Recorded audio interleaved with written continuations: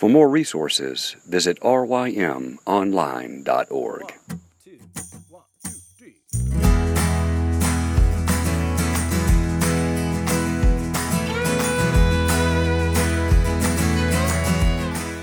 The Local Youth Worker is a daily podcast that's centered on 5 questions each week.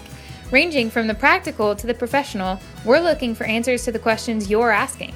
Whether you're in full-time, part-time, or even volunteer youth ministry, this podcast is for you.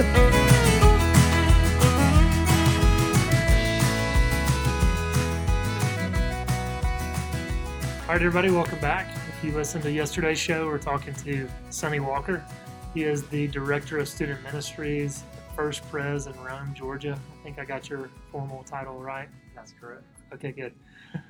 So yesterday we talked about what's the best thing you've done, and you shared some helpful information there. Now we're going to the other end of the spectrum. What's the worst thing you've done in student ministry? And you don't have to get too detailed or anything like that. And obviously, the perfect student minister. But mainly, not only just highlighting, okay, here's some things I didn't do as well, but what did you learn from them? This is kind of imparting wisdom to others of learning from our mistakes and hopefully preventing others from making mistakes. So what you got? Though, as you said yesterday, I'm coming back to a church that I have a prior relationship with that I worked at previously.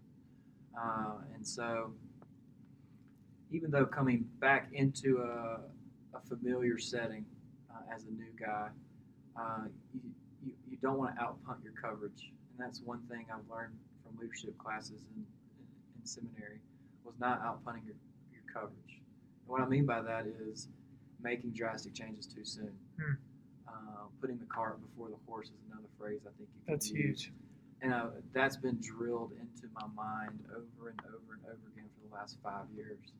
And I know that, and I've drilled it into other people's heads who are leaders, not to outpunt their coverage. And guess what? I did just that.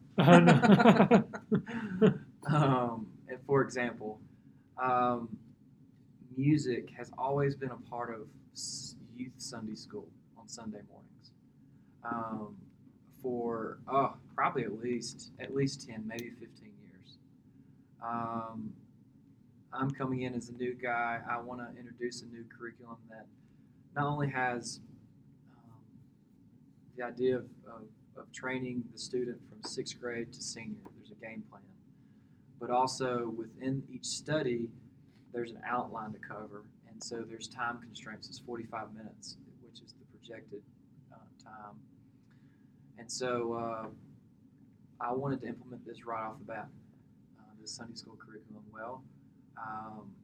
One, the students were used to maybe 20 minutes per lesson on Sunday morning, and music was a part of it. Well, I wanted to do my lesson, the curriculum, so I was like, we're doing this, 45 minutes. And the implication of that was we had to eliminate music because we wanted to prioritize fellowship. We didn't want to drop fellowship at the beginning. Krispy Kreme donuts. Maybe it was selfish. Wanted a few every morning on Sunday morning. And so we got rid of music. And there was some backlash, not only from students, but from parents. It wasn't dramatic or anything like that, because I did couch it in, be patient with me, we're trying to figure this out, know that we care for you, so we laid the groundwork. So did you announce that in like a large group meeting to your students beforehand? Yeah, we first How did talked you about it in our communicate youth committee, and then we communicated it to students that starting in September, first Sunday this past September, we were going to change up the Sunday school hour. And so, and what I said earlier, it's not that we don't like you. I care about you. Know that it's coming from a heart of wanting to do what I think is what's best for you, what you need. And so, asked them to extend patience.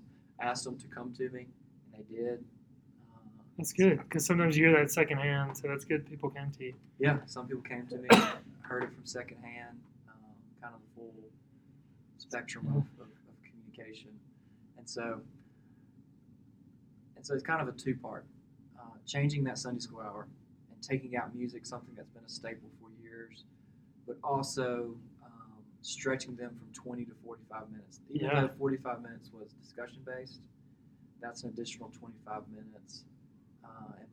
And my brother in Christ, who's a pastor at First Pres, pulled me aside and was like, your goal is good.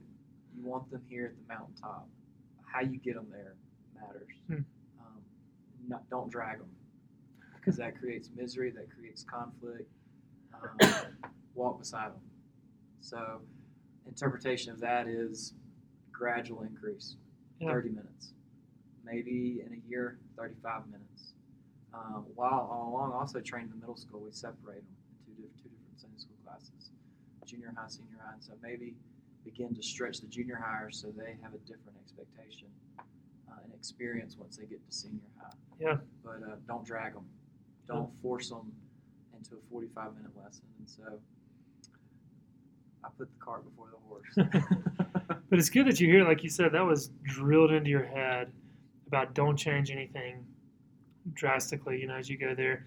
But it's funny how that can manifest itself in subtle ways, and you didn't make the connection of how that applied to this change. And I think every one of us is guilty of that in some way. And but that's such a good policy to live by, to think about, be subtle in the changes that you make, and be cautious. And so, that's good advice for us, Sonny.